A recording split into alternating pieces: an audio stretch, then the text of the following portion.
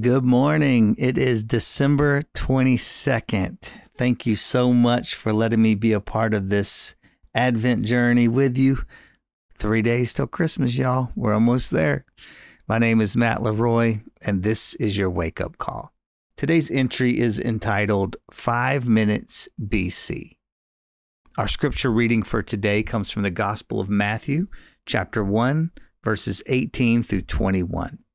This is how the birth of Jesus, the Messiah, came about. His mother Mary was pledged to be married to Joseph, but before they came together, she was found to be pregnant through the Holy Spirit. Because Joseph, her husband, was faithful to the law and yet did not want to expose her to public disgrace, he had in mind to divorce her quietly. But after he had considered this, an angel of the Lord appeared to him in a dream and said, "Joseph, son of David, do not be afraid to take Mary home as your wife, because what is conceived in her is from the Holy Spirit. She will give birth to a son, and you are to give him the name Jesus, because he will save his people from their sins." Consider this.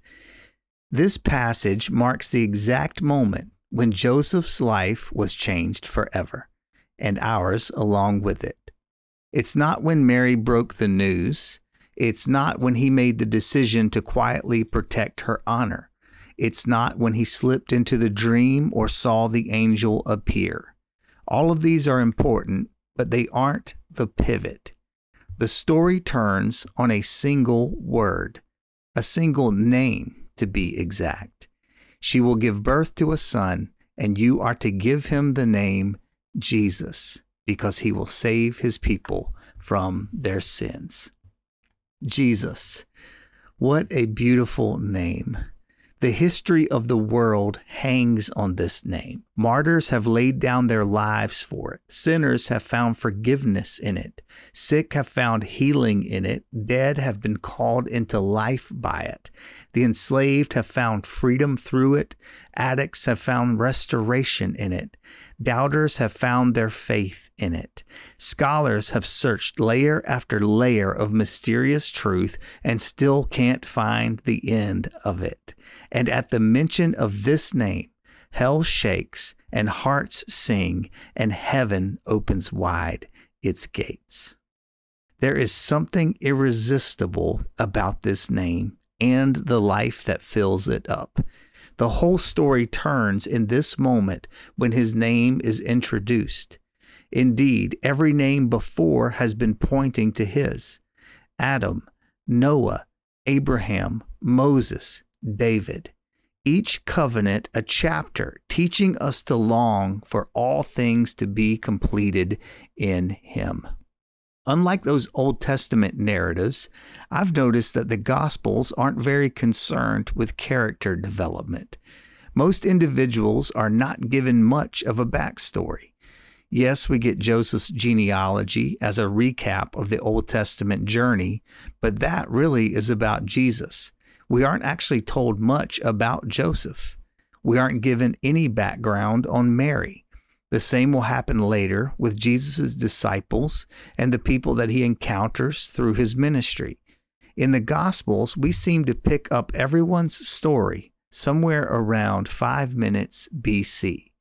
We don't encounter them until they are about to encounter Jesus. That's because the story is never about them. The story begins when Jesus steps into it. The same is true for you. Who you were, where you were, what you were before Jesus is not the story. Your story began when Jesus stepped into it. And this author has always been crafting the script and bending the arc and redeeming the subplots to prepare for this entrance. As we edge ever closer to the moment of his arrival, this name starts to form on our lips and take root in our souls and lay claim to our stories. He will be called Jesus because he will save his people from their sins. Today's questions. What does the name of Jesus mean to you? Sit with that for a moment. How has your life been changed by that name? Today's prayer: Jesus, the name above all names.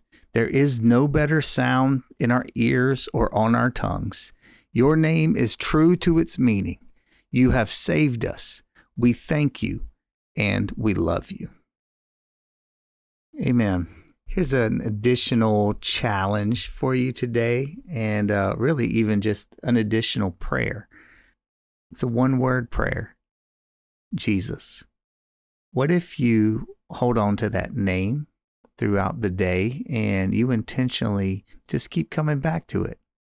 Just pray that one word, that one name, Jesus.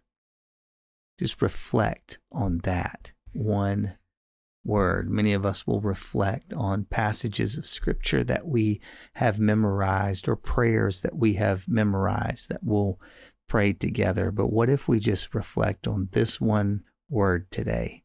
Hold it close. Let it run through your mind all day till it sinks down into your heart and takes root in your soul. Yeah, I think that one word, that one name, is a prayer that is actually an entire school of prayer, just in reflecting and meditating on him.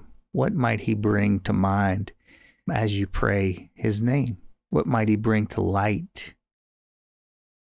What kind of chain might he break today? What kind of hope might he call out today?